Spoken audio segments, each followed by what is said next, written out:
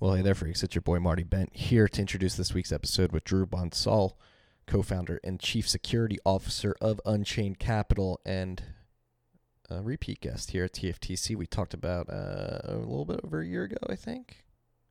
I think it was over a year ago, yes, because we recorded from the Dig office.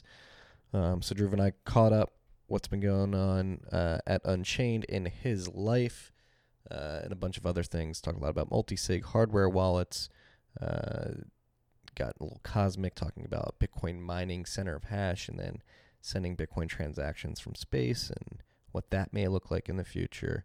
And did it with a little bit of Kanye talk, typical. And yeah, it was a lot of fun. I think you guys are going to enjoy this. This episode is brought to you by the Cash App. As you know, Cash App is the simplest way to send and save money. And now it's the simplest way to try to grow your money. Introducing Cash App Investing.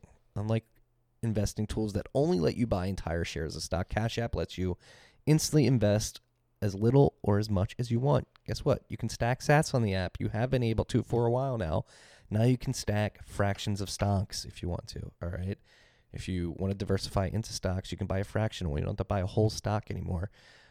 If your favorite company is hot, expensive, and you want to stack a little bit of that stock, you can bite off a little fraction of it using the Cash App now.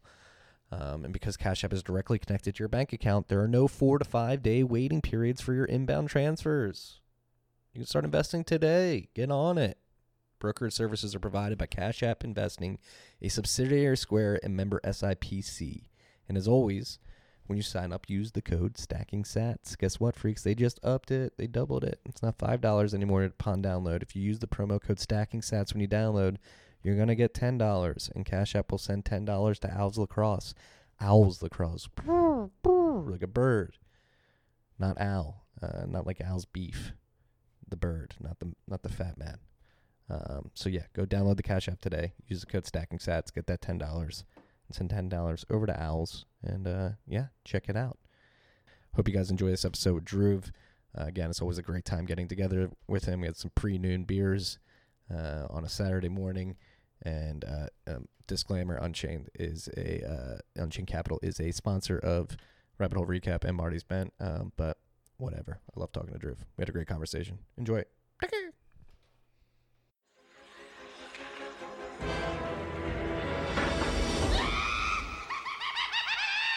Tales from the Crypt. What is up, freaks? Welcome back to Tales from the Crypt. It's Marty Bent sitting down with Dhruv Bansal, Hey, everybody. Chief Security Officer, co-founder of Unchained Capital. Back again.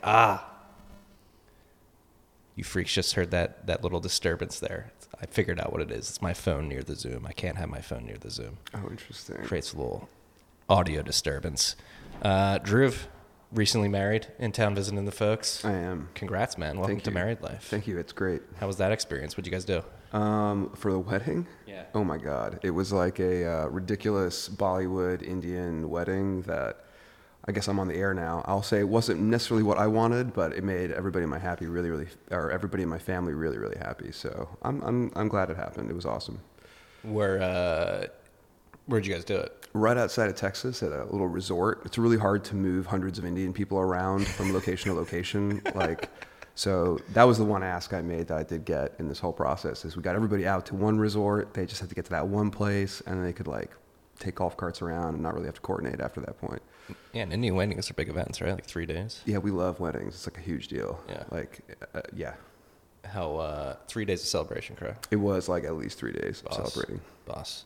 Well, when was the last time we talked? It was like we recorded that in the Dig office. That had to be last summer, right? So over a year ago at this point. Mm-hmm. We talked about space a little bit then. Only a bit, yeah. Only a bit. You have since expanded on that topic. Definitely want to jump into that, but just generally, like how things been going at Unchained. Like how's your year been? Oh, it's been an incredible year. I mean, compared to the prior year where prices were just tanking and where our lending model is getting stressed out, the market is freaking out, people are capitulating towards the end of the year. This has been a way, way better year. I mean, Bitcoin is up, it's more stable. There's so many more interesting companies, and I think so much more awareness of the value of stuff that Unchained does. So multi-sig, financial services. That's been a great year. Yeah. No, it's crazy to see how the explosion of again, like fundamental companies. Everything's been going on a Lightning, the Mm-hmm. developments of multi-sig, the open source contribution you guys are making, like Slip 39, you guys just announced recently. So where do we want to start? Let's start with something. I guess let's start with the multi-sig stuff. Like, how are you building that product? There was the Casa team gave a presentation in Riga about the web browser setup. So, what's going on with the multi-sig product? How are you guys approaching it specifically with the web browser thing? If you use a incognito or private window, you're probably good. But there are things that you have to worry about, right? Especially with signature verification. Oh yeah. Oh, totally. Maybe we can separate and talk about the things you need to worry about when you use hardware wallets, period, and then how multi-sig makes that harder or easier and safer or less safe. So I think, I got to give it credit to the Casa team and to Jeremy in particular. Like, it's important to surface issues with security. Not everybody realizes that browser extensions are just this horrific playground of potential exploits. And it's funny, like sometimes the most programmery amongst us are like the least willing to use other people's software, right? So I think it's easy for me as a programmer to take it for granted that people understand browser security, but they don't. And so it's important to be reminded of that. I think Jeremy made a really good point that browser extensions can wreak havoc on your expectations of security of some site that you're looking at. So that's the good part. I think the part I didn't appreciate as much is the pretend that somehow our Unchained Capital's website is uniquely susceptible to browser extension hacks or something, when I think, ironically, we're probably one of the few websites on the planet that actually gives you tools to get around issues of trust with your web browser and your computing environment. What are those tools like? They're hardware wallets at the end of the day. I think that's what's so compelling to us about using hardware wallets as a rails for our customers to hold their keys. I mean, the people that make hardware wallets, Satoshi Labs, the Ledger team, Coldcard, they're thinking a lot about the problems with browsers, the security problems with computers in general, and they're trying to, instead of giving you band-aids or like really hard to follow rules or white lists and constantly updating threat vectors, they're just saying skip the whole thing. Like, move to this dedicated device that's going to protect you in all these stronger ways. So yeah, no, that's why I'm happy to see the trend of probably being set by companies like Coldcard, where you can check your hold XPub key on the device. Oh yeah. And just do it on the device. And do you think we are moving towards that being the standard? And so that's really the rub here, right? So multi-sig makes using hardware wallets in general, makes storing Bitcoin in general more safe. You have more keys that you have to manage, and the logistics can get a bit more complex, but you're fundamentally better protected. You have redundancy, you have the ability to separate keys out geographically. Those are the positives. The negatives are it's inherently a more complicated kind of protocol. A kind of unique idea to multi-sig is this concept that one key alone is insufficient for you to determine all the addresses and the balances and the general transaction activity of a multi-sig account, if you'd like. And that's really where the rub, especially with browsers, kind of comes back.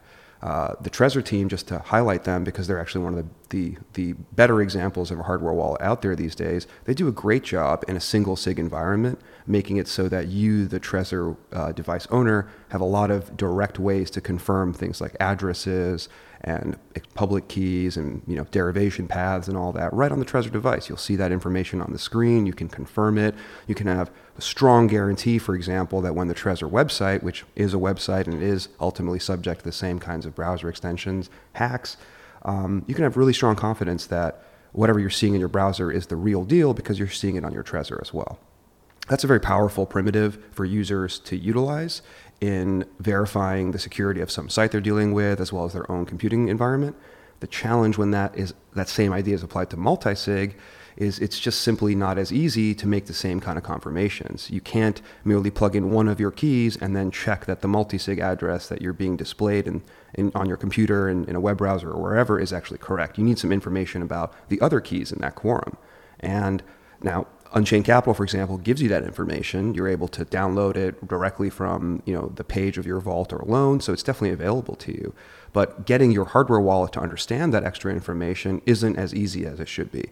And Trezor, just again to highlight them as frankly a good example of this, actually falls short on this last point, that they don't have for example, in many of their ways that you talk to the device, they don't have the multi-sig equivalent for show me this address. Now, they for sure have it on the device. The Trezor is capable of answering that question very directly, but you have to talk to it outside of the browser. That's our current understanding of what this looks like. Are there deep reasons for that? I'm not sure. We could ask the Satoshi Labs team. In my view, it would be really awesome if they surface some of that multi-sig functionality up a little bit so it could be called from browser extent or from the browser directly, which would really help in security for applications that run in that context. And I'm sure they'll get there. It is ultimately, as you mentioned, a matter of standardization. That with single sig, there's like a very clear path to like, oh, I have a private key. Here's how I turn it into, a long sequence of addresses for my balances. In multi-sig, it's more complicated. There aren't as clear standards, though there are some emerging. So maybe that's part of the reason. And just because I've been singling out Trezor, let me just pause and say, Ledger doesn't do any of this. Ledger is a much poorer platform for multi-sig just in general because they're much further behind. Something like Coldcard, which is much newer, is actually further ahead of Trezor in this regard. Do you think this is because some teams prioritize a focus on Bitcoin other than others, or? Yes, absolutely. That's one of the major reasons for it. There is no built-in Ethereum multi-sig. There's no built-in multi-sig in a lot of coins. And if your wallet is focused on supporting all these coins, it just makes sense from a product roadmap perspective that they're going to focus on concerns which are cross-coin as compared to more advanced functionality, especially around multi-sig for particular coins. So I think that's definitely an advantage that, let's say, the Coldcard team has, is that they're Bitcoin only. They get to really push the envelope and support cutting-edge Bitcoin features, not just multi-sig, but things like partially signed Bitcoin transactions, QR codes and cameras, so totally air-gapped experiences. These are really valuable innovations in the hardware wallet industry. And I've enjoyed just them showing up as a major third player, if you'd like, at least for Bitcoin owners, because they're putting pressure on Satoshi Labs and other hardware wallet manufacturers to catch up to them in terms of feature set. That's a net good for everybody. No, I agree. And then you see people like Justin Moon taking it and running with it and creating things like Junction, which would be totally huge awesome for this, Mm-hmm. right? Yeah. So we just had a huge conversation a couple weeks ago about all this stuff. And it is crazy how intricate it is. Like just the concept of derivation paths Mm-hmm. and keeping... especially in a multi-sig setup, keeping the derivation path, Mm-hmm. remembering it, storing how it was created, and so there's so many intricate details that you have to Or take into avoiding consideration. lock-in. So, for example, I know a lot of people use Electrum for their multi-sig. What and do you mean by this? perfectly reasonable choice to use Electrum. It's open source. It's well tested. It's very old and therefore mature. But at the same time, because it's oftentimes the first platform to implement a given functionality, it has often made its own kind of idiosyncratic and retrospect decisions. Things like Wallet Words having their own unique Electrum way of doing it for a little while is an example of that. But multi-sig as well. The derivation paths, to go back to it, that Electrum uses are a little bit, I think, off the emerging standard. And so you can quite happily use Electrum to build multi-sig with Trezors and ledgers and all sorts of stuff. But you may be required, essentially, to use Electrum forevermore if you want to continue to work inside that quorum. If you want to get out of Electrum somehow, you might need to sweep your funds to a more standardized multi-sig kind of setup, or you just got to be a programmer and know how to get into your keys manually and such. Is this a product of BIP39 and their decision to go the way they do their seed phrase? I honestly just think it's another reflection of Electrum moves very quickly. Just as another example, it's one of the first major wallets to actually include Lightning support. They're the first OG wallet. Yeah, so much about Lightning is going to change in the coming years, but Electrum's going to support it from now, and I suspect that will mean, unless, Spez and the rest of the developers there really focus on standardization in a way that they really haven't before. They've really been focused on supporting their users and giving them a good experience, which is also really important. It arguably, what's the point of supporting an emerging standard in a couple-year-old technology when it might also change a few years from now? Yeah, and maybe there'll be many standards too. Yeah, correct. Yeah, these little pockets. Let's come up with our own standard to standardize the standards. All right, we're already getting cosmic here, multiverse of standards, if you will. No, it's that's one thing. Again, we're almost 11 years in now, Mm-hmm. and it's still so raw right now. So and everything's slowly building up, and that's why I think you see in the hardware space a lot, people attacking people and stuff like that. I'm like, all right, let's give it time for everything to flesh out, and and to figure out the best practices. Because honestly, like we don't know the best practices yet.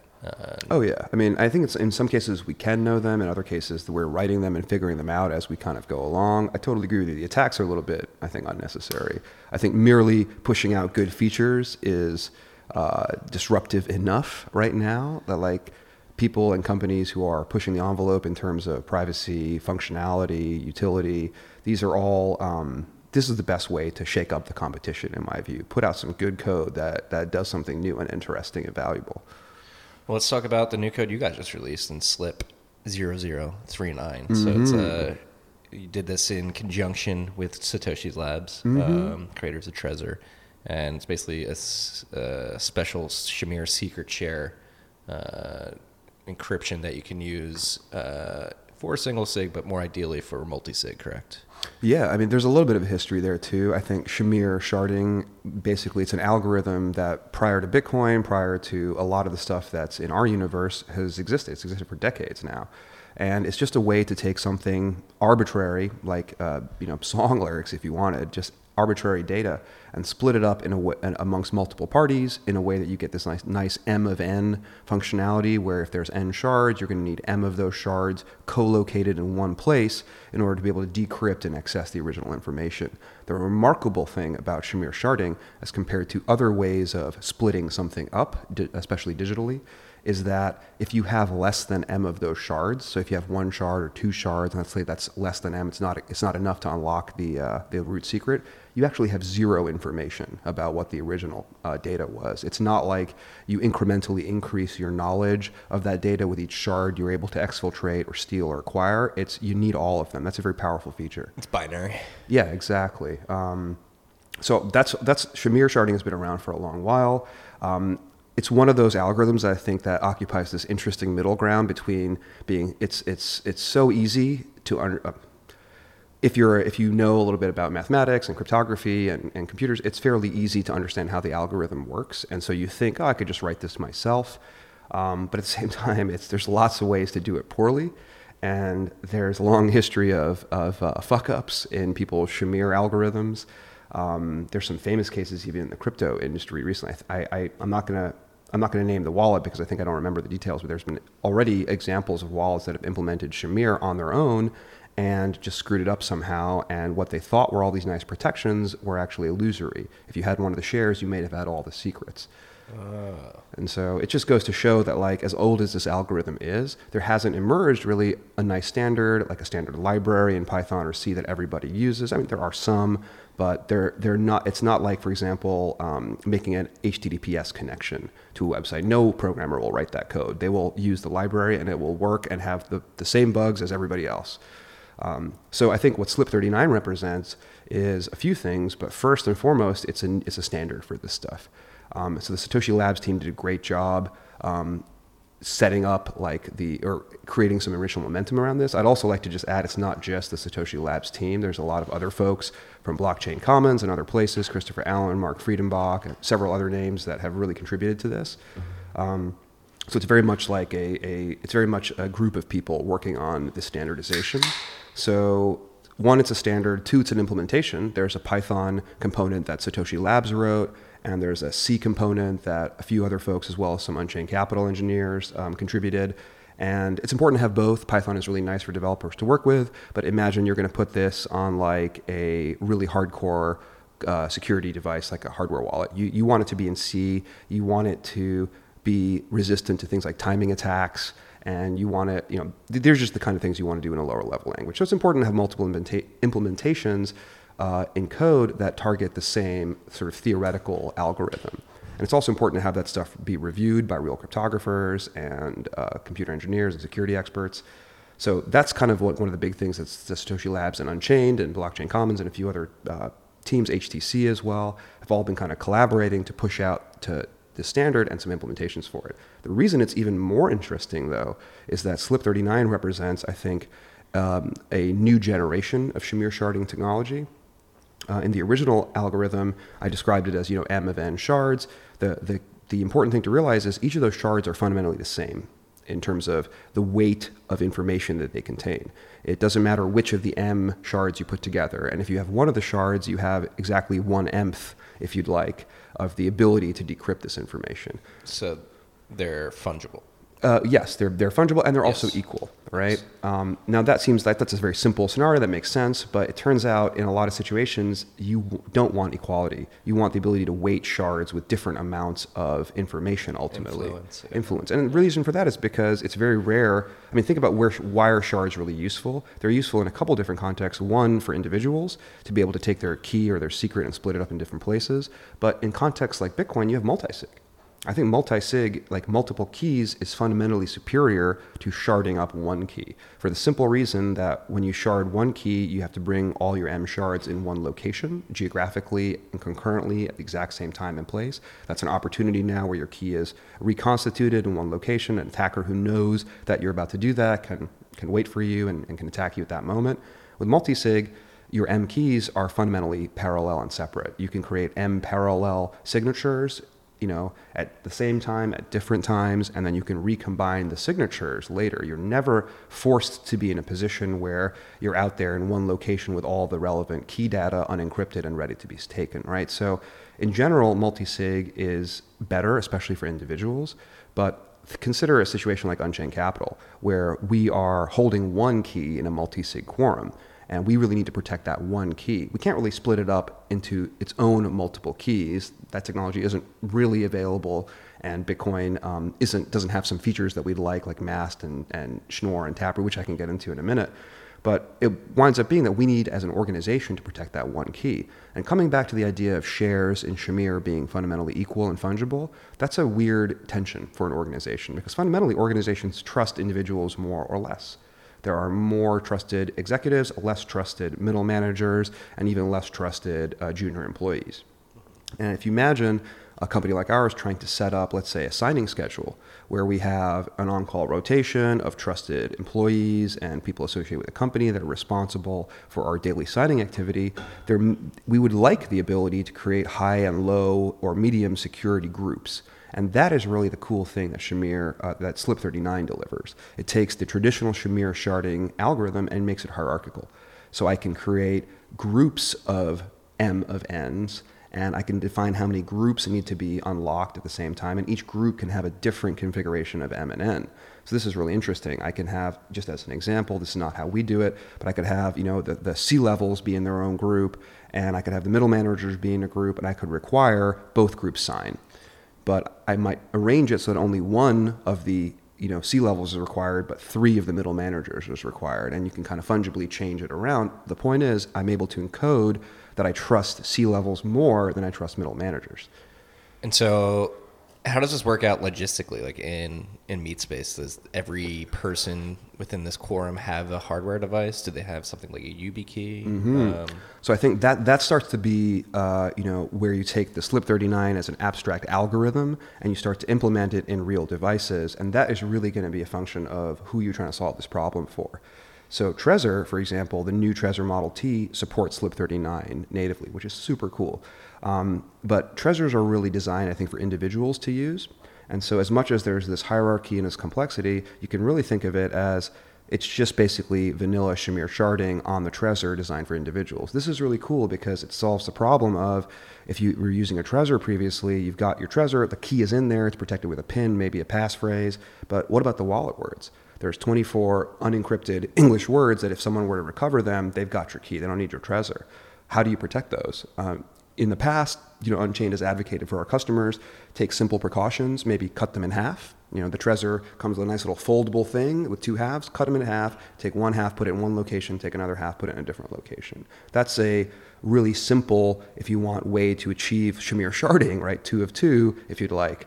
But it's not a very defensible solution because partly if someone gets one half, they now know half your wallet words. And with half of your wallet words, they can probably crack the other half potentially. Probably reinforce that, right? Exactly, yeah. Right?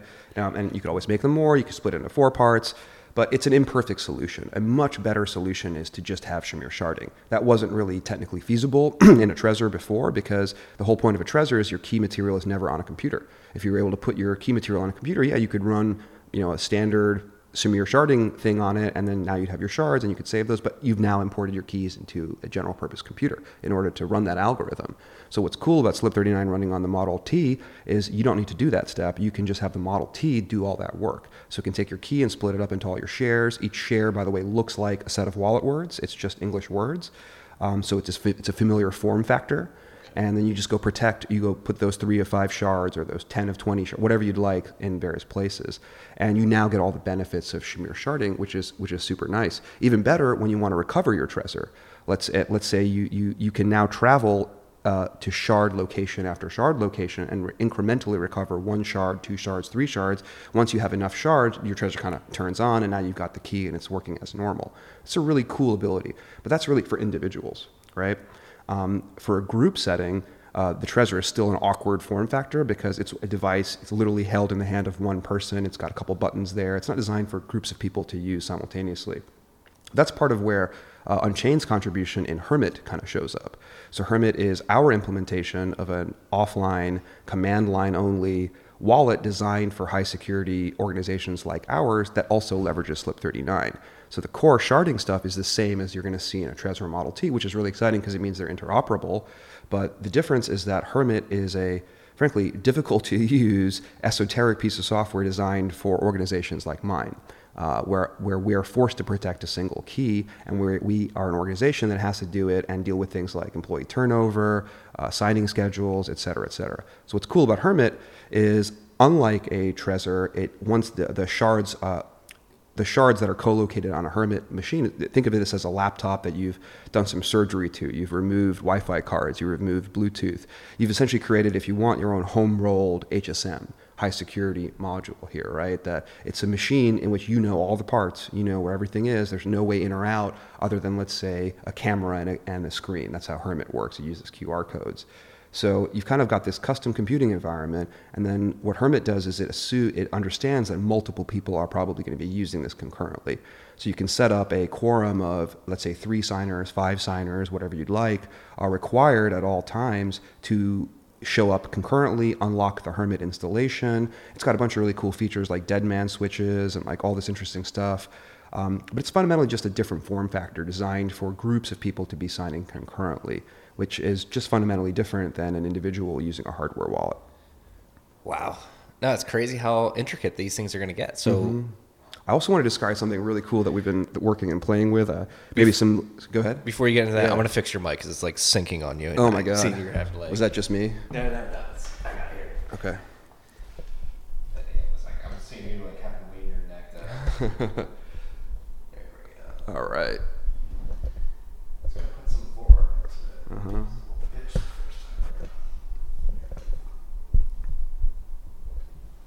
Let me just do this guy. All right. Mic fix. Is that better? Yeah, very cool.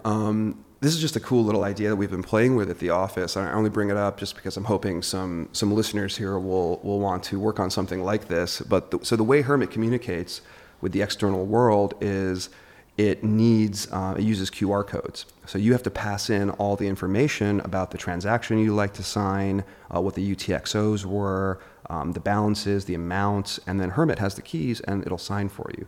This is a pattern that's emerging of taking signing technology and splitting it up into various parts. So you might have like a transaction planner. That's the thing that's online and it's capable of talking to the internet, talking to human beings via mobile device or whatever. It's the thing that's connected.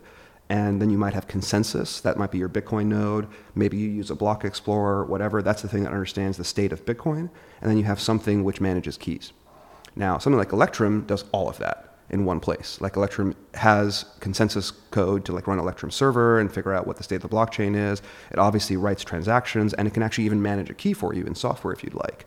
Now, that makes sense because Electrum has been around for a long time. Let's just bundle everything together. But I think the second generation of technology here is about unbundling.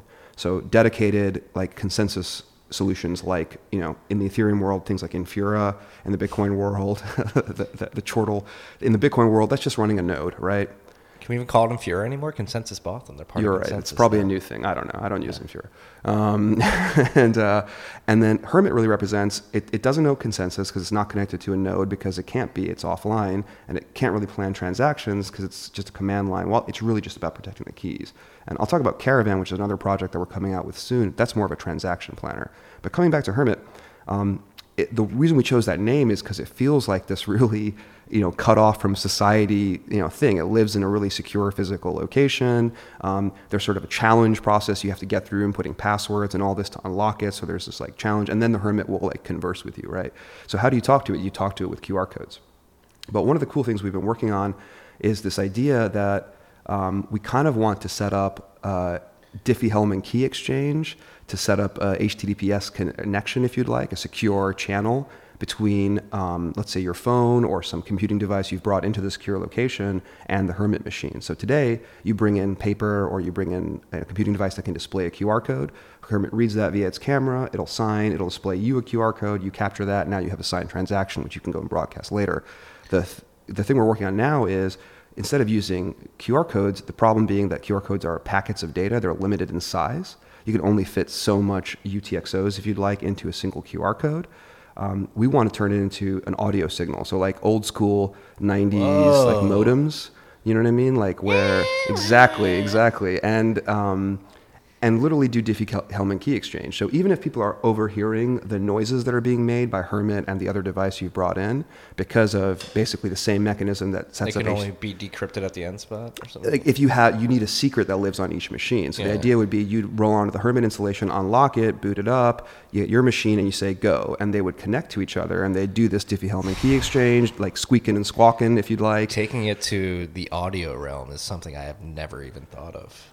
Well, it's because audio is fundamentally streaming, right? So instead of having to build some kind of animated QR code craziness, we just get to stream all the bytes we'd like. As many UTXOs need to be transmitted can be transmitted. As many signatures need to be signature signed can be transmitted back. It's all over this encrypted channel. So even if you mic and like record everything that happens, you won't, unless you literally have the same devices, be able to decrypt any of it. I thought radio waves was the peak of the waves. Yeah, but now the best waves. part about this, though, is we started looking like who has written code like this before. And it turns out there's this entire community of like CB radio programmers who are basically using headphone jacks and stuff to transmit radio signals. And they've written all these great libraries to like get you off the ground in this audio signal processing space, which is really cool. I think Beautyon used to be into this type of shit, actually.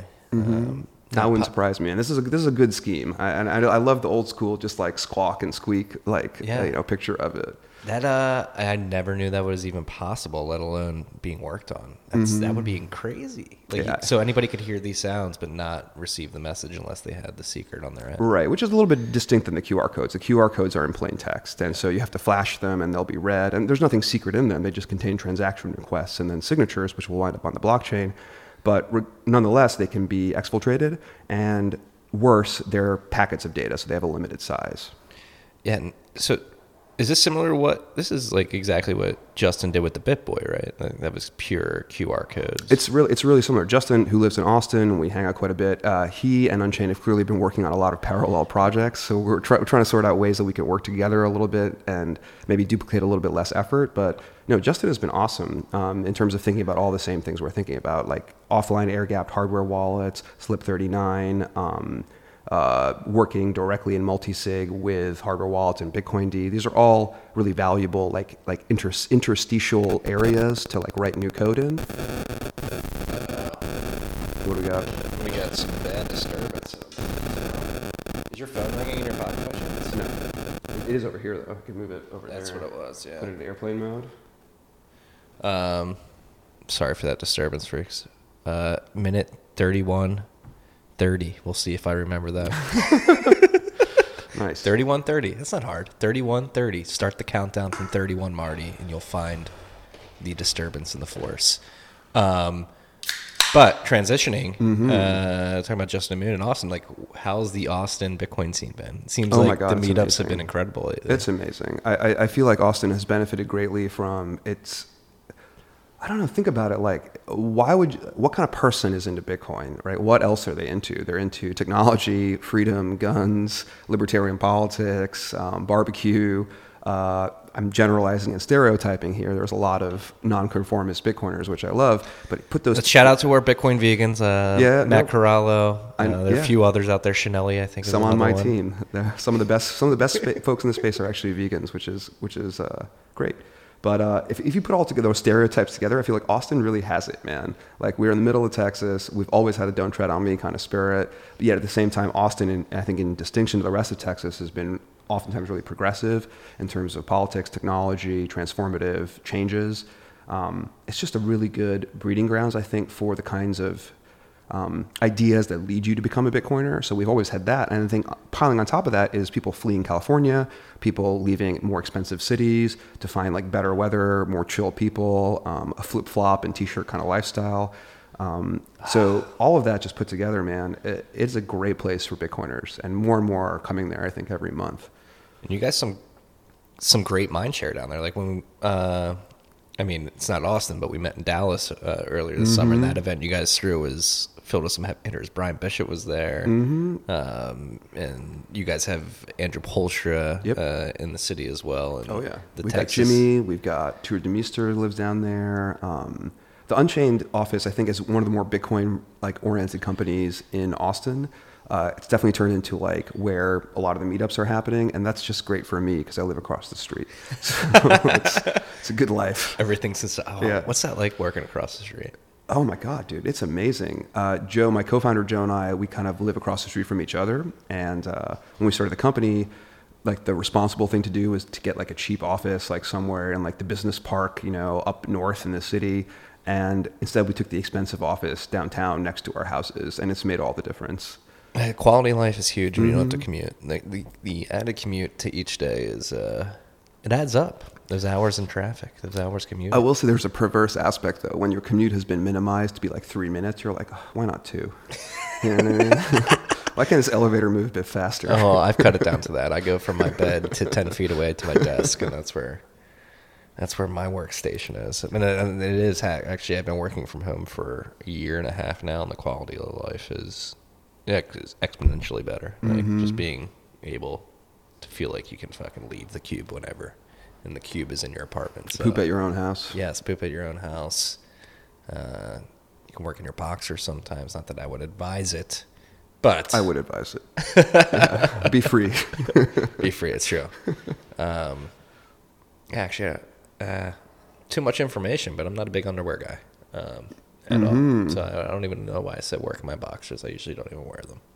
Be free. Be free here, freaks. We're 2 Pilsners in on these pre-noon beers. Actually, we're taking post-noon sips now. But I want to circle back to that event you threw in Dallas.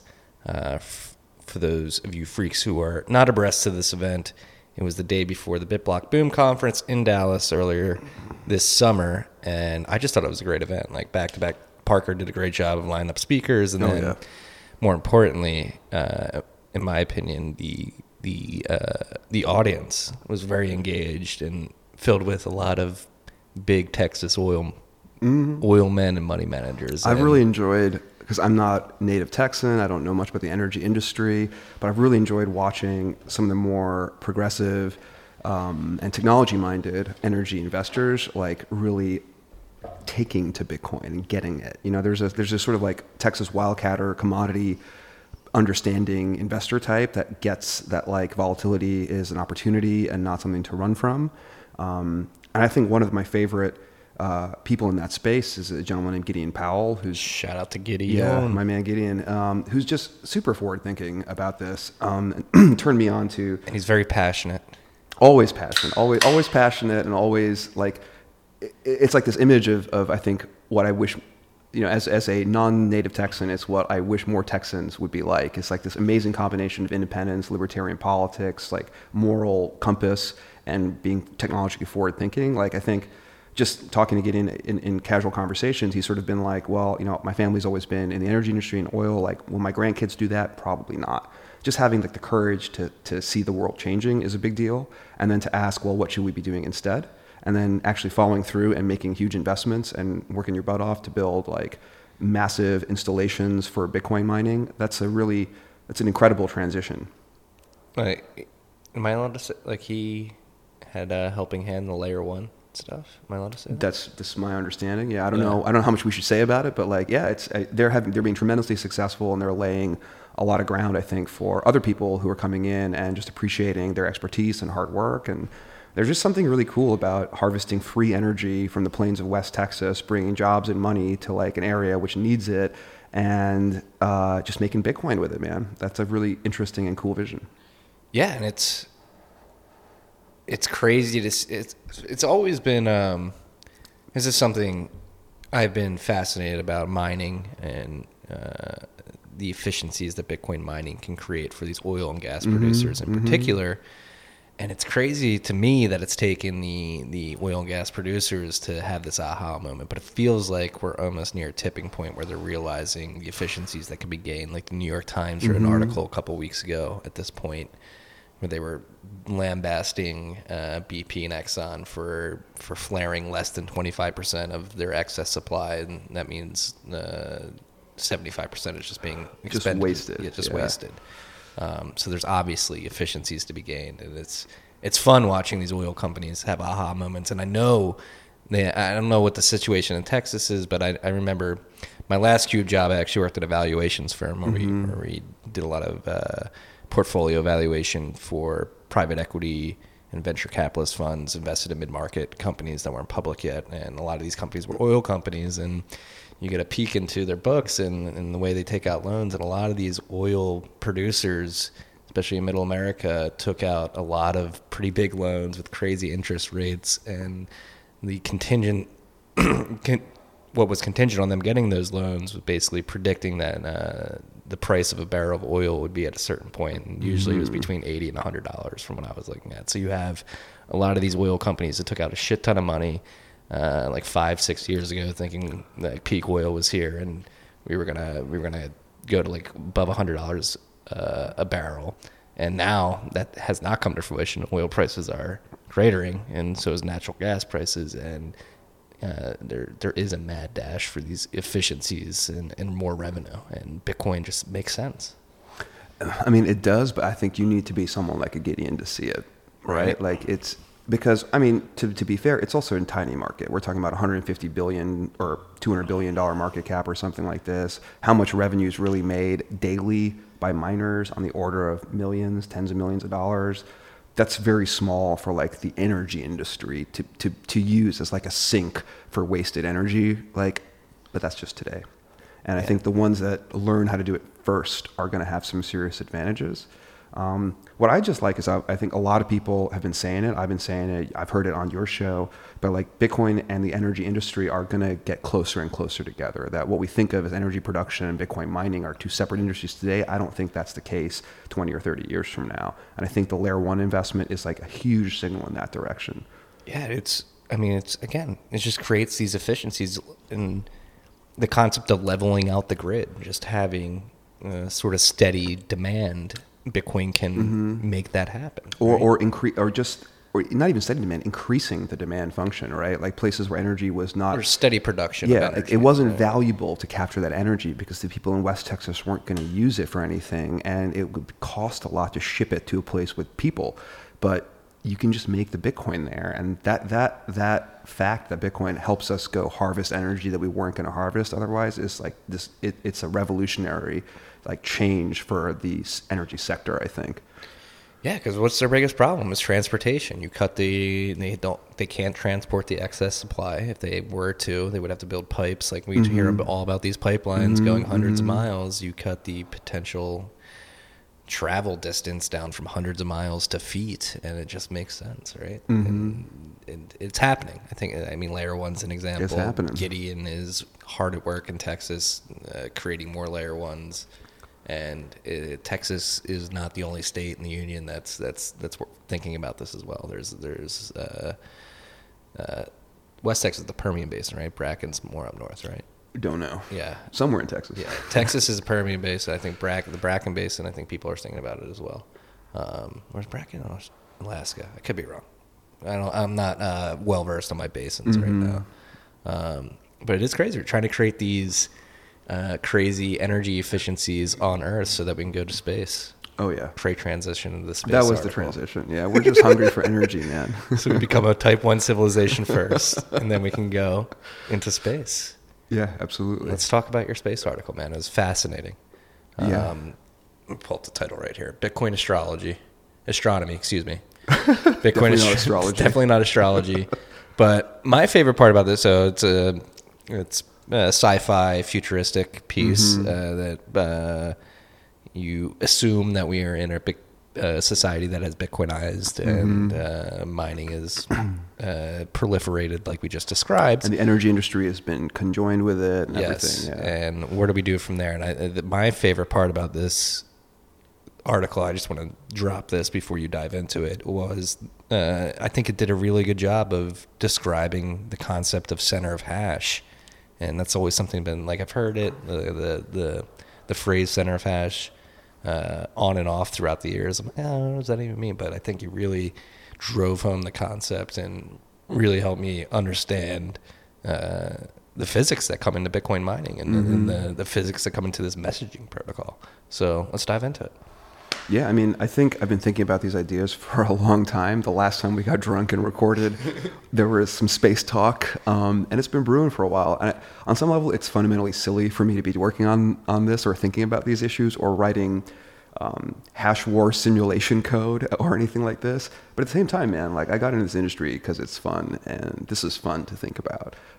It helps me sometimes when I'm like solving a stupid bug with like the website or dealing with some like mundane just issue of just running a business, to like, you know, get into the underpants mode at the house, like dig in for a weekend and really think about a speculative version of the future.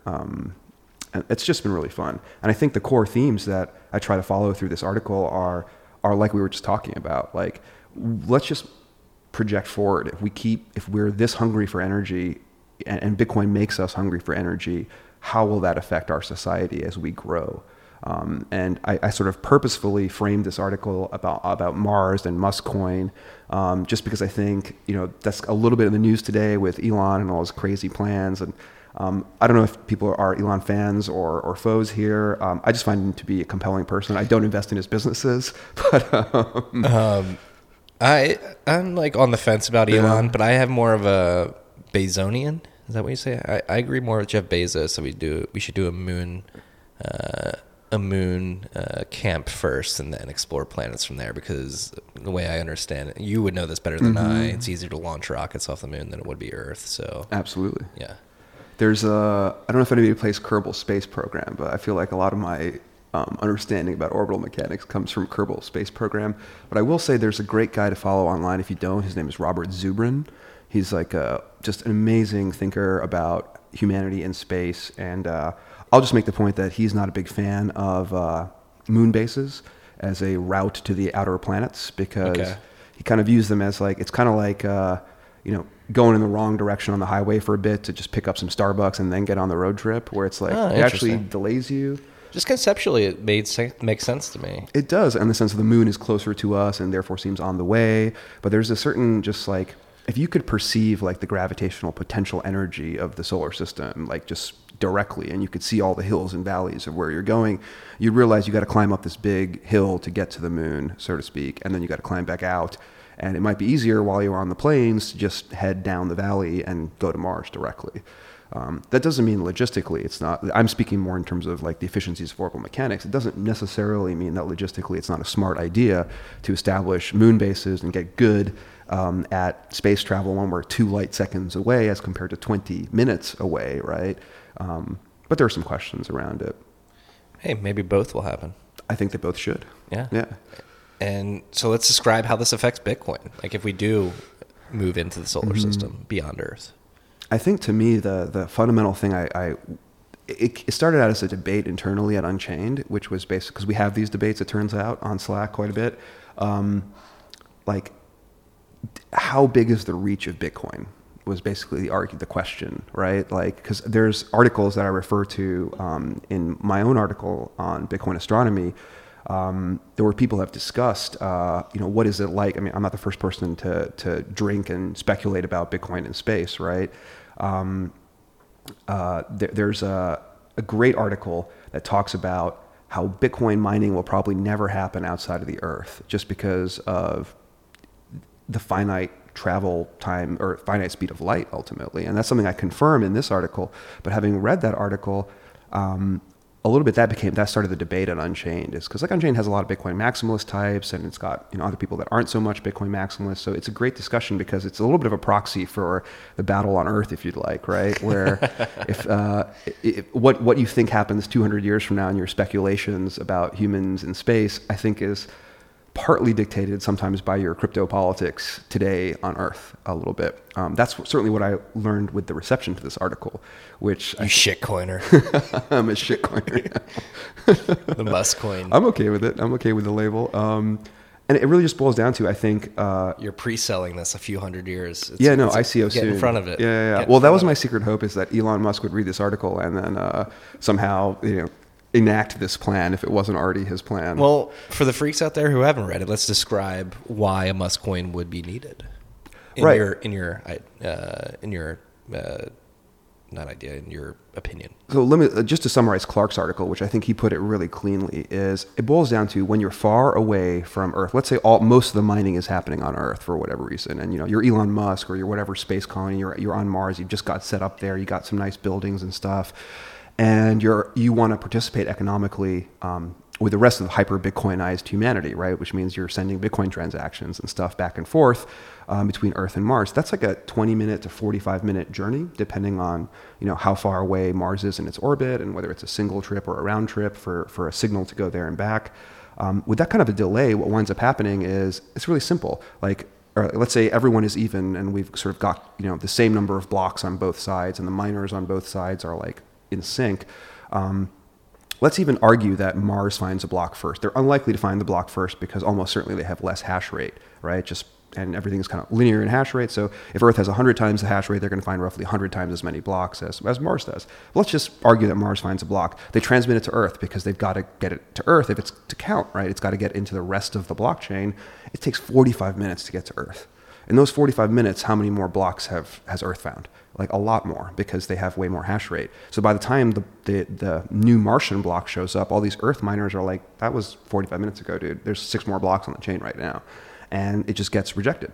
And Mars then takes another 20 minutes for that signal of the rejection to get back to Mars. And meanwhile, all these blocks Earth has been mining are still on their way there. And so it's just, they're too far away and they have too little hash rate to really make a difference. And so that was the interesting fact to me. It's like, that's an easy thing to say and it's intuitive, but I really wanted to measure it. And so I wrote some code to kind of simulate Earth and Mars having hash battles. And I confirmed that basic supposition, right? Which is that, yes, indeed, as you get further and further away, and that's kind of the main plot of the article, as you get further and further away from quote unquote the center of hash, where most of the hash rate is located, it becomes your ability to participate as a miner in the network becomes more and more suppressed. So let's magnify in on the center of hash, because the center of hash affords miners certain advantages on Earth too, right? Correct. Yeah, it's basically like a defensive mechanism, right? Mm-hmm. The closer you are to the center of hash, the easier it is for you to get consensus with everybody else. And the center of hash is not one static place, right? It's dynamic. It's kind of like the center of mass or the center of inertia or the center of gravity. It's a mathematically defined point, which is a function of all the things that are happening in the system, right? So the center of mass of the Earth is near the center of the Earth. The center of mass of a barbell is going to be in the middle of the bar. The center of mass of something asymmetric is going to be closer to the fat end. Same thing with the center of hash, except we're not adding up kilograms, we're adding up hashes per second here. And depending on where miners are located today, the center of hash is almost certainly near the center of the Earth because it's like halfway between America, China, Europe, wherever you'd like. The question is, as humanity expands to the moon, to Mars, to the asteroid belt, where is that center of hash? And what we're forced to conclude based on the simulations that I've run and the intuitive reasoning is it's really hard for the center of hash to move much further away than where it is already. It's sort of like it's got some inertia. It's kind of stuck there. Gravity, right? A little bit, like economic gravity. It's really hard to get miners to move in concert somewhere else, like Indian wedding guests kind of a thing. And so they're just going to stay where they're at because that's the most locally, economically best decision for them, is continue to stay close to where all the action is. It's a little bit like how certain cities become like the top tier for an industry. Like if you're doing HFT, like you need to be in New York or London. It doesn't make sense to be in Denver. That's what, hopefully not anymore, because that's what Flash Boys, one of Michael Lewis's books. But yeah, so like the way high frequency trading works, you literally have people buying property as close to the New York Stock Exchange as possible, because the fiber optic cables that feed the data to the servers in the New York Stock Exchange use lasers, and speed of light is finite and shockingly slow. It turns out, like it's a big number, but when it comes to electronics, that is being fixed in the stock market, though, or at least Bats is trying to fix it, where they sort of have like something that levels the playing field from a distance perspective. Like if you're closer, you may have to like wait a little bit. They have like longer wires or something. Literally, I want to come back to that theme because I think Bitcoin could really benefit from geographic awareness like that in various ways. But it's hard to engineer that. But I want to come back to that idea. But at least in Bitcoin astronomy and Mars and the struggle for Bitcoin, what I was forced to conclude is like, look, I agree with prior commentators in this space that Mars is never going to be able to develop a mining industry. But then the real question becomes, is that a problem? And I think the way we've been discussing Gideon's projects, the merging of the energy infrastructure with the Bitcoin mining infrastructure, I see a lot of net positives to that. I see a lot of structurally positive elements to aligning economic incentives directly with energy production. And I think in the article, I speculate about some of the future benefits of that on, Earth and how good it will be for us, globally to unite these ideas. Should Martians in the future speculatively accept not having that advantage? And that's kind of like the jumping off point for the middle part of the article. Yeah, so it's basically Martians can only add transactions to the blockchain. They can't mine them. Yeah. They can be Bitcoiners, they can use it, but they can never mine. Yes, which is an interesting perspective. And the lust for sovereignty, right? And you get a situation. Your piece, you get a situation where the Martians are like, we're not being represented. You have like a quasi taxation without representation situation for the Martians. Or like, why are all our settlement activities like accumulating with rich bastard earth miners who oppress us, kind of thing, right? I don't know if you follow The Expanse, but it's fun to contemplate like political tension between these environments. And I think it's emerging today, this idea that Bitcoin is a political technology. But I think in 200 years, if the initial givens and speculations of this article are correct, Bitcoin is fundamentally a political technology. It's well understood to be that. And to claim that your entire society has no role to play in the consensus building of that political technology might be a very scary, outcome for Martians. Yeah, and so the justification for the creation of other blockchains is the fact that they're too far away from the center of hash, and not because they have different functionalities or they might even be the same. They might be exactly the same. And I think that's the part that I really love. That's the conclusion I most enjoyed reaching in this article, because I view myself, I don't really like to label Bitcoin maximalist because I don't like joining things, but I believe in Bitcoin as like the solution right now. And fuck it. If Bitcoin changes its plans, I won't like Bitcoin anymore. But I like where it is right now. I like the conservatism, the fixed supply, like the focus on security, proof of work. These are all big parts of what I value in Bitcoin. So and I don't value altcoins greatly personally. So it's very interesting for me to reach the conclusion that like inevitably as we expand, we will have to build new blockchains. And that maybe the only good reason to build a new blockchain is the simple statement that I'm literally light hours away from that other one, and it's not working well for me. And it's so fucking meta. We're getting so cosmic here too, because it's literally like a chain to another chain, right? Like you can hook up and have merge or not, like atomic swaps between chains. Like if we are assuming that we're traveling between planets and stuff like that, but. Certainly, let's say this happens and Mars is able to like build their own chain, yes, we would have cross-chain atomic swaps. Would there be a thing on the universal or the galactic layer where, so like our big beef here on Earth is that we have like basically a quasi barter system of currencies. Well, that exists in the galactic layer too. Like, well, is there a sound end all be all currency in the galaxy that we don't know of yet? Maybe. I don't know. So, I mean, I think that's the interesting part here. Is like if you analyze, like, why is this situation occurring? Why can't Martians mine? Like, where did this problem arise from? It arises in the selection of 10 minutes by Satoshi as the convergence time for the blockchain. Now, you can argue Satoshi's a fool and should have made it an hour or 5 hours or whatever you'd like so it could encompass the whole solar system. And indeed, if it were like many hours long, the block time, then Martians would be able to mine because it wouldn't matter that they're like 20, 30 minutes out of sync, in the same way that it doesn't matter that one connection in China is 15 seconds delayed from a connection in New York. That delay is not meaningful on the scale of the block time. But the problem would have just arisen at a different planet. It would have arisen at Pluto. And if you don't believe that, if you believe that you could have somehow arranged it to work for the whole solar system, that's fine. But just go forward another 10,000 years. What happens when we're not in the solar system? When we're out at Alpha Centauri, and it's 4 years to get a signal one way, 8 years to get a round trip's packet. At that point, it starts to become less and less believable that Bitcoin at 10 minutes or whatever block time you want is going to span that entire spatial volume. And I think that's really the insight here, is that Bitcoin and any blockchain at all, in fact, that relies upon communication and no centralized point and proof of work and all these core ideas about Bitcoin, is fundamentally an object that has a certain spatial size. And I think that's underappreciated perhaps, and it doesn't matter today because the spatial size that we care about is less than like 2 light seconds in diameter. Earth is a tiny place and we all live here. But in the future, as we expand, we will cross that horizon and we will be further out than Bitcoin's utility to us. Yeah, it's like a meta gravitational pull, right? Almost. And it's crazy to think about. And this is another big topic in the news this week. I'm actually happy to have you here to pick your brain about it. Like, how does quantum computing fuck with all this shit? Is Bitcoin doomed? Is Bitcoin doomed? Bitcoin will certainly be doomed later than everything else, I would say. My own like quick answer to the quantum thing is just like, it's important to remember that Bitcoin has multiple layers of, if you'd like, encryption or protection. The first layer is this idea that addresses represent hashes of redeem scripts. And a hash is a very particular kind of mathematical construct. It's a one-way function, it's asymmetric, you kind of lose information, it's sort of random, it mixes up its inputs and randomly sprays them out over the space of outputs. That's a particular kind of mathematical object.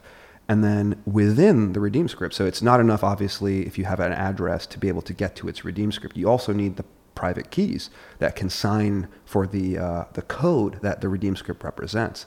That is, ECDSA signatures. That's fundamentally public-private key cryptography. That second part, that's the part that quantum computers are theoretically able to suborn. And what's interesting about Bitcoin as compared to HTTPS or your credit cards or various other cryptographic things in your life is that it has these two layers.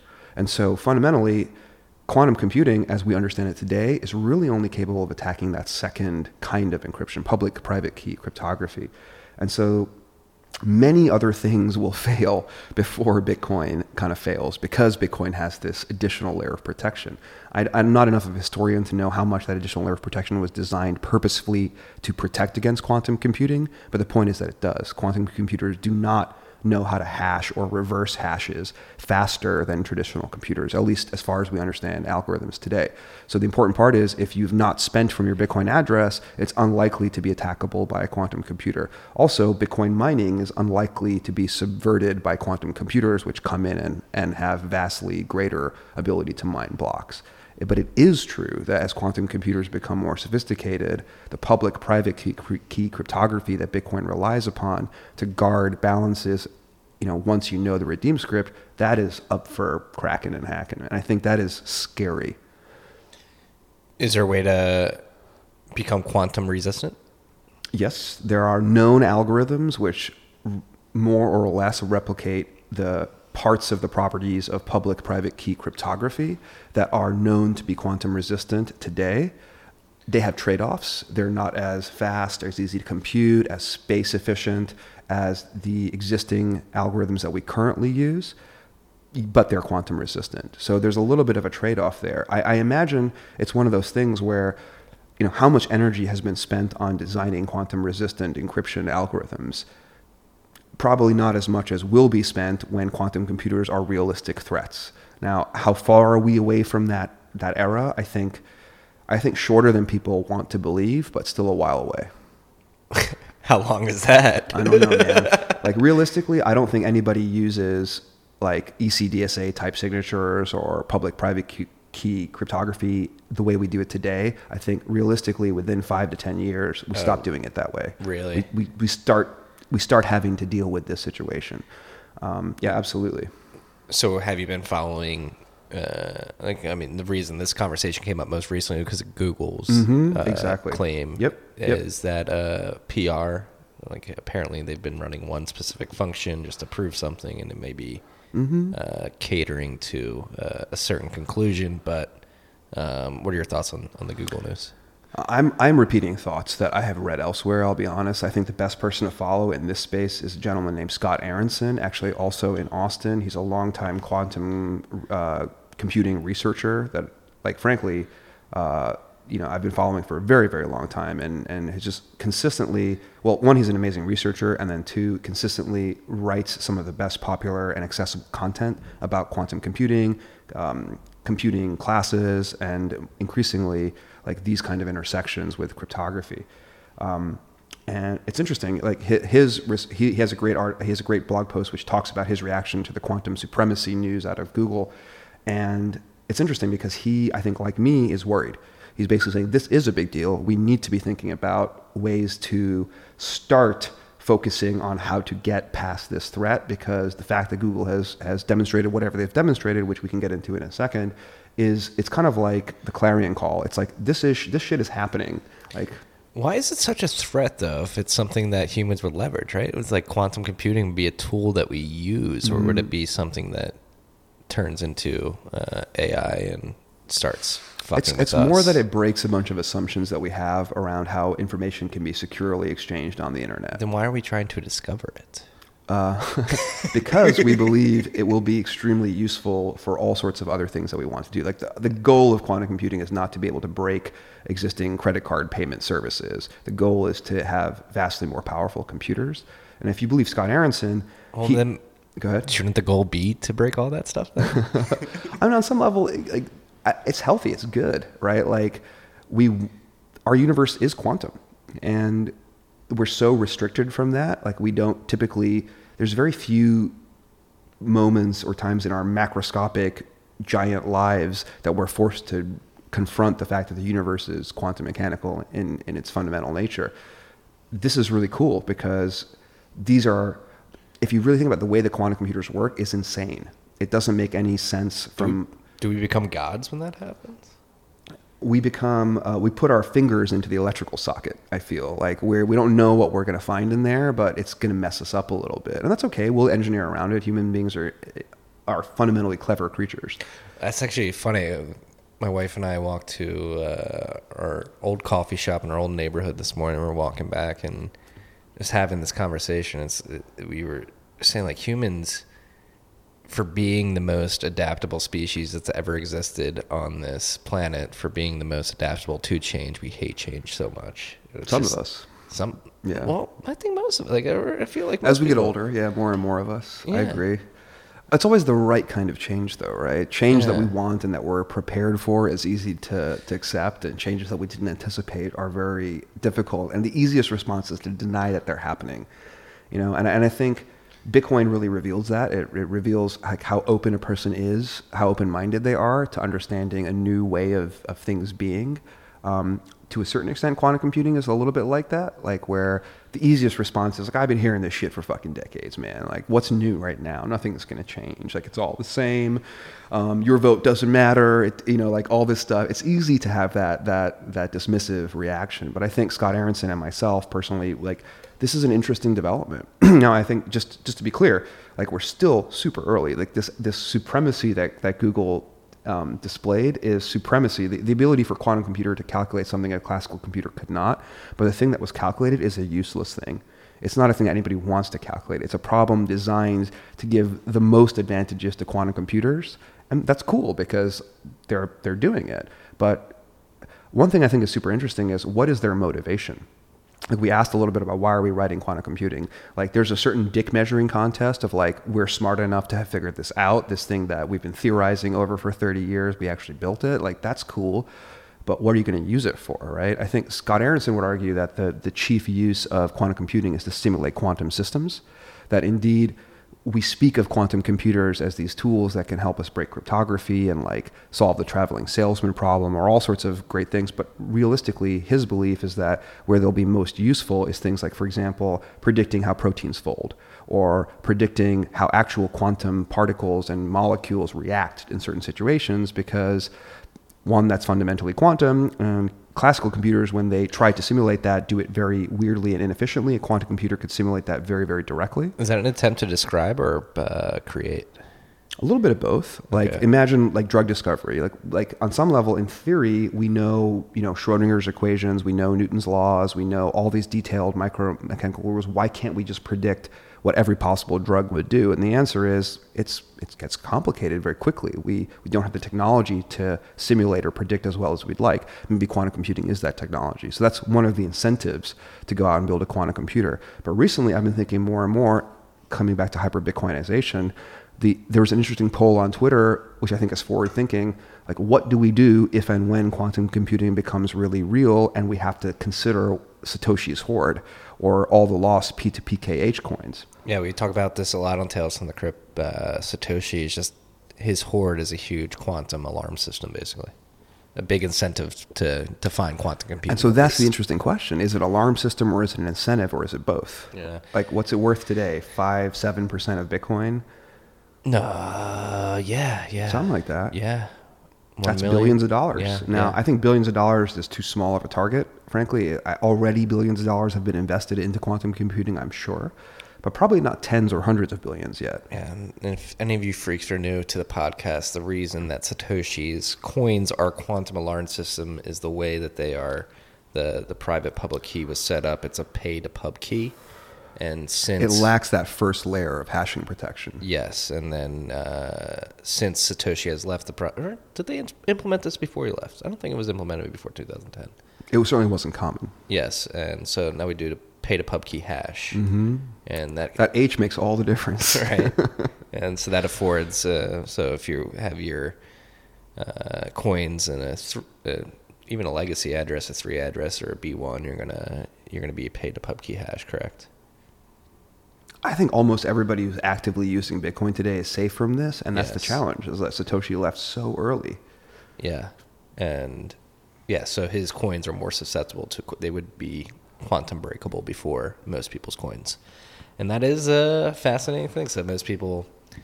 Not most people, but John Newberry was the first person to describe this to me about a year ago.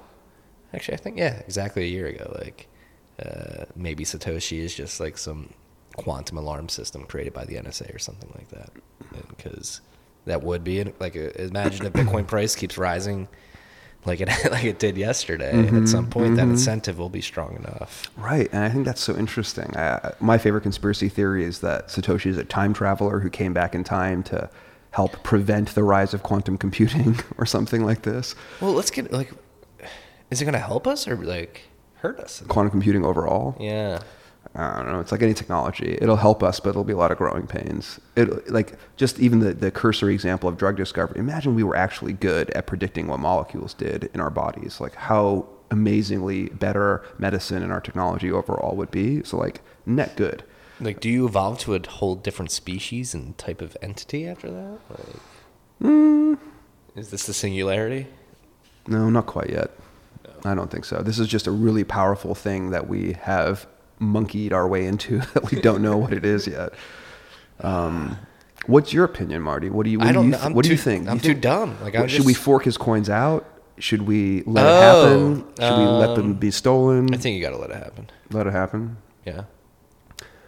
I'm currently leaning on the forking side, something like a soft or hard fork. I'm not sure how it would have to be implemented, but that says like if your coins are older than N years and they are in P2PK or other quantum hackable sort of addresses, we're just going to pretend they don't exist. Now Do you add that on? that's the real question, right? Is that do they not exist anymore and they're lost forever, which is kind of my leaning, or do we recycle them back into the supply? I would lean towards that as well. No, I mean, people have been. That's the thing. You got to think of the man in the coma too. Like, is this system as pure as we want it to be? If we don't think of the man in the coma, and Satoshi may just be a man in the coma. We don't know. Or in jail or whatever, yeah. unable to access their coins. It's an interesting question, though, right? I mean, 5 to 7% of Bitcoin is a lot of scratch today. Well, that's another question too. Like, what if Satoshi is in jail or in a coma or something, and he does wake up and want to spend his coins? Is that the end all be all of Bitcoin? I've actually said this before. Like, I don't think so. I think if I'm not talking about quantum computing or anything like that, but if we do get to a truly sci-fi cypherpunk future where Bitcoin has certain assurances from a privacy point, I could see Satoshi basically contracting out work to people around the world. And that was like a big theory that I liked a couple of years ago, was that once Bitcoin hits like a few trillion dollar market cap and Satoshi has more money than the Chinese government, he can start like contracting out Chinese citizens to do certain Change jobs the for him. world, And yeah. basically just like, hey, I'll pay you. You don't need the communist government. I mean, like the crazy wolf side of that is that, okay, say that that's possible if someone hacks his coins because they got to the quantum computing number of Right. qubits first, and they then they pretend to be decide to him. spend their coins on whatever they'd like. Exactly. What an interesting problem. I have no idea what will happen. The unknown. It's the beauty of life, right? You search through the abyss of the unknown. And, like, are we born in the weirdest time in history? Is that, like, a true curse? Man, I always felt growing up that, like, there's that saying, like, too late to discover the world, too early to discover the stars kind of thing. And I definitely felt that way to a certain extent. That, like, the best minds of my generation are fucking selling ads. That's what we're doing. Bitcoin has changed a lot of that for me. It feels like, obviously I'm speculating about space travel and all sorts of crazy things, but I really do view this as a fundamentally new technology for humankind. Maybe in the way that quantum computing may also be something like that. But it does feel like one of the more interesting times to be alive. Maybe I'm just paying attention and life was always interesting, but now I'm just part of the interesting groove in it. I don't know. I don't know, man. I think it's undeniable. Like, we've got Trump as president. We're about to have Jesus as King as the #1 album on the charts, which is that's something. All right, I'm 3 beers in now, a little buzzed. Our 6-pack's crushed. We have no more beers, so we're gonna. And it's not even 1 p.m. But like with the Kanye album in particular, it's like Jesus is King. Very controversial to say these days, but it does feel, especially the last decade. So going from like 2008, 2009, the financial crisis, the depths of the financial crisis. And we're going to bring this back to Kanye, of course. So you have My Beautiful Dark Twisted Fantasy. From that, you have Yeezus, The Life of Pablo. Now Jesus is King. And I wanted to tweet this out earlier, but I tried it and wasn't articulate enough. But I think I can be more articulate in an audio form. I think that discography, in particular, those 4 albums, are a perfect amalgamation of the decade that was the 2010s, right? Like, we came from the depths of the financial crisis. My Beautiful Dark Twisted Fantasy was a fucking dark album about, like, eating ass and porn and, like, being a hedonist. And then slowly came out with Yeezus, where it was, like, backing off that more. And then The Life of Pablo, like, you can see him rejecting sort of the mainstream view of pop culture, and then now Jesus is King has gone full, like, polar opposite of what he was in 2010 with My Beautiful Dark Twisted Fantasy. And I do think that is it's a parallel to what we've seen over the last decade, right? Again, from the depths of the financial crisis to Donald Trump becoming our president, to false hope maybe that some people would say in Obama, not making the world better after the financial crisis. Then we go to Trump. And now it feels like as we head into the 2020s, Bitcoin being a part of it, but everybody's just questioning everything. And it just feels like for Kanye's discography in particular to end with Jesus is King, to go from the depth of the financial crisis to what I would argue is the precipice of a great awakening where people are questioning everything. And let's not lie, being religious is counterculture right now. And he just came out with one of the most countercultural albums that he could at this particular time. That was my rant. I have so little Kanye expertise to reflect back at you, but I would say that, I don't know, how can you not have your politics personally be changing over the last 10 years? Right. Like, if you believe the same shit you believed in 2004 or whatever, like, I don't know if you've been paying attention. And it's not like a right versus left. It's just, the world is changing. Now, again, sometimes I'm just like, how much of that is I'm just becoming more aware as like a person in my 30s, like with a house and like stuff to worry about. And maybe I'm just finally realizing the world has always been interesting and always, been worth paying attention to. But it does feel like, particularly, this is a time of transition and change. And my own politics have changed tremendously in the last 10, 15 years. And Bitcoin has been a huge part of that. Like, it's been, and personally, just an opportunity to interact with all sorts of political views that I didn't previously hold. Like, I would say quite openly that, like, I do care a lot about the environment, and I feel like we're fucking it up, and conservatism is really important. Conserving our environment is really, really important. And yet I believe in Bitcoin and quote unquote wasting energy constantly in order to build this really esoteric thing. That's not wasting energy, though, I would argue. Totally agree. But like, and that's me from 10 years ago would not have thought that. Me from 4 or 5 years ago would not have thought that. And it's interesting to just watch my own attitude change. And I think it's important, as Bitcoin continues to appreciate in value, as I have a company around it, I keep asking myself, how much is this a convenient attitude that you're taking based upon where you sit in life today versus something that you've come to from a first principle or something that is worth believing? It's really hard to know the answer. Everyone, I guess, has to decide for themselves. But I will say, if you're not changing your mind a lot, kind of coming back to your questions about Kanye and his own like changes internally and publicly and privately during this discography, like, I don't think you're a very interesting or aware person if you're not changing a lot right now. Yeah.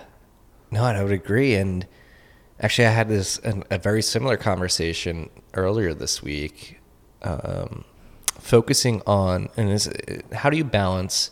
So I honed in on the Mark Anderson quote, "Strong opinions weakly held."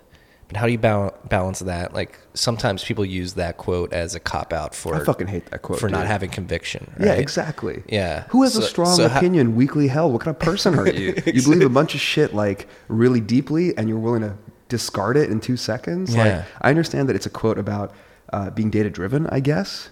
Yeah, but so how do you temper that changing when things are changing, but also having conviction? That's the conversation I got into earlier this week. But I agree, like, the world has changed, and if your views haven't changed, you're not, something's wrong with you, but you're not paying attention. But also, I do think there is a strong need for conviction too. Like, so how do you balance that? Like, what is the conviction? What are the things that maybe you could be a Bayesian about it? What are the things that you anchor in as these changes are going on? Like, maybe, I think just being a Bayesian, you anchor yourself in the things that you are most certain of, right? So like, this conspiracy is happening, and you're like, well, what are the likelihood of that? Like, so I'll entertain the possibility of that outcome. I won't say, no, that's impossible, but I'll have to square that with what I know about humans and governments and incentives and all these things and Occam's razor, and I'll have to conclude that conspiracy is ridiculous. Like, it doesn't mean I'm closed-minded to it, but the odds of it being true are so low. Whereas other things are like, we live in a conspiratorial era, like this Epstein ridiculousness and stuff. I'm not a big conspiracy person, but like, don't even say conspiracy person. The whole conspiracy theorist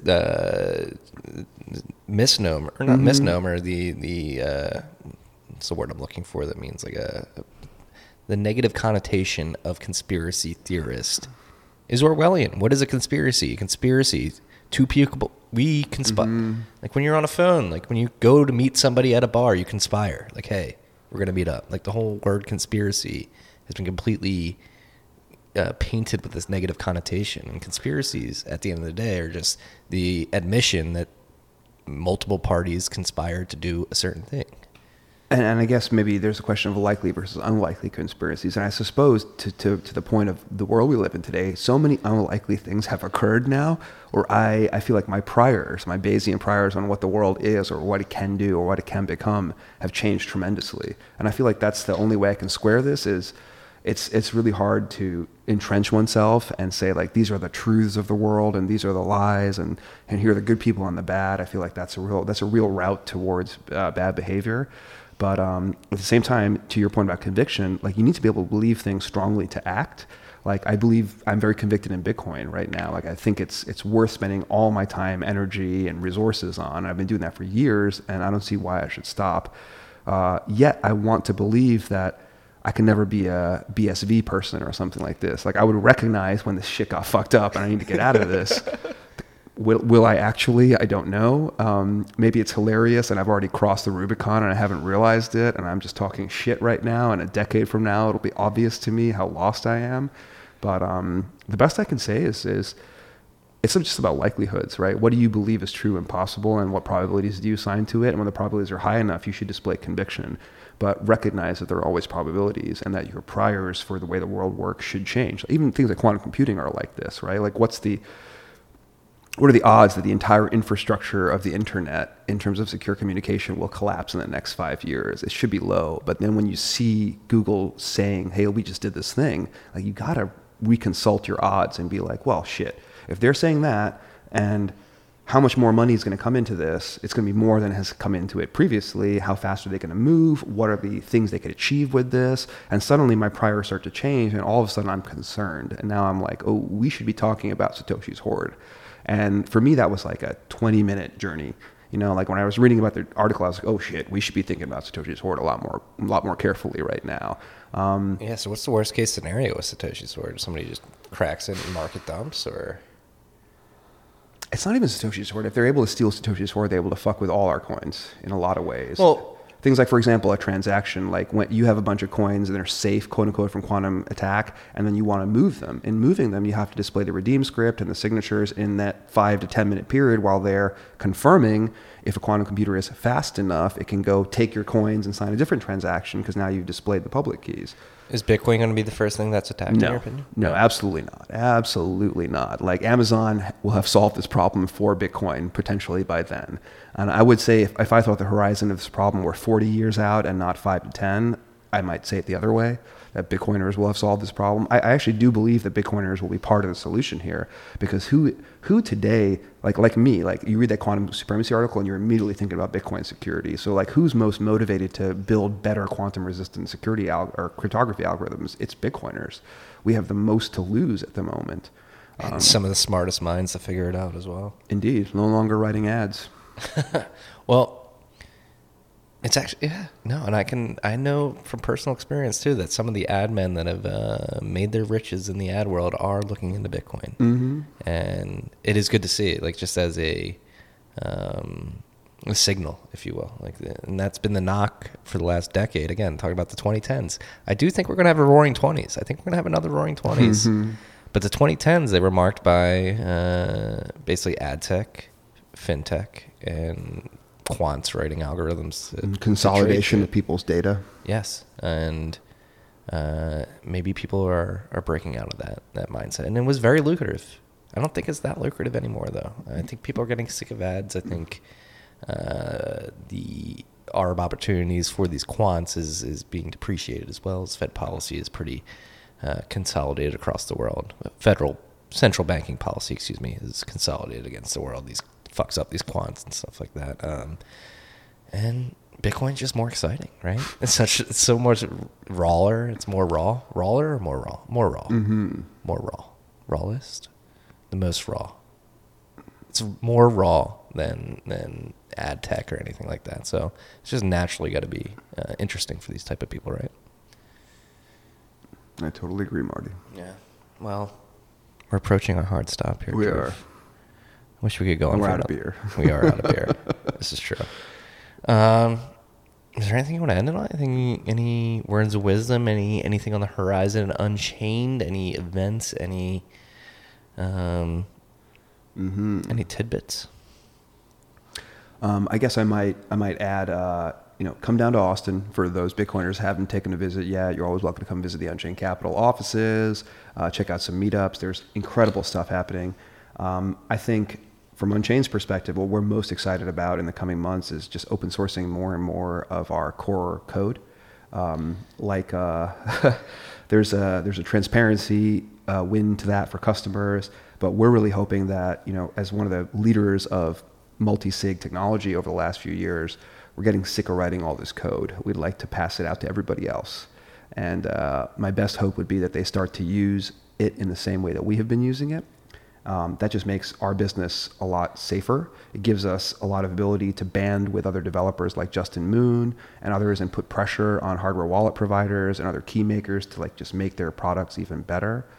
So the thing I'm most excited about probably in the coming year is, let's say Bitcoin keeps having days like today and yesterday and it keeps growing. We got to get to a place where we're protecting ourselves better. I think for me personally, and maybe for a lot of folks, 2017 was just a wake-up moment. I can't take this stuff casually. I need to really protect this and make it a priority in my life. I think over the next few years, if we have greater price appreciation, it's going to become an existential problem for a lot of people.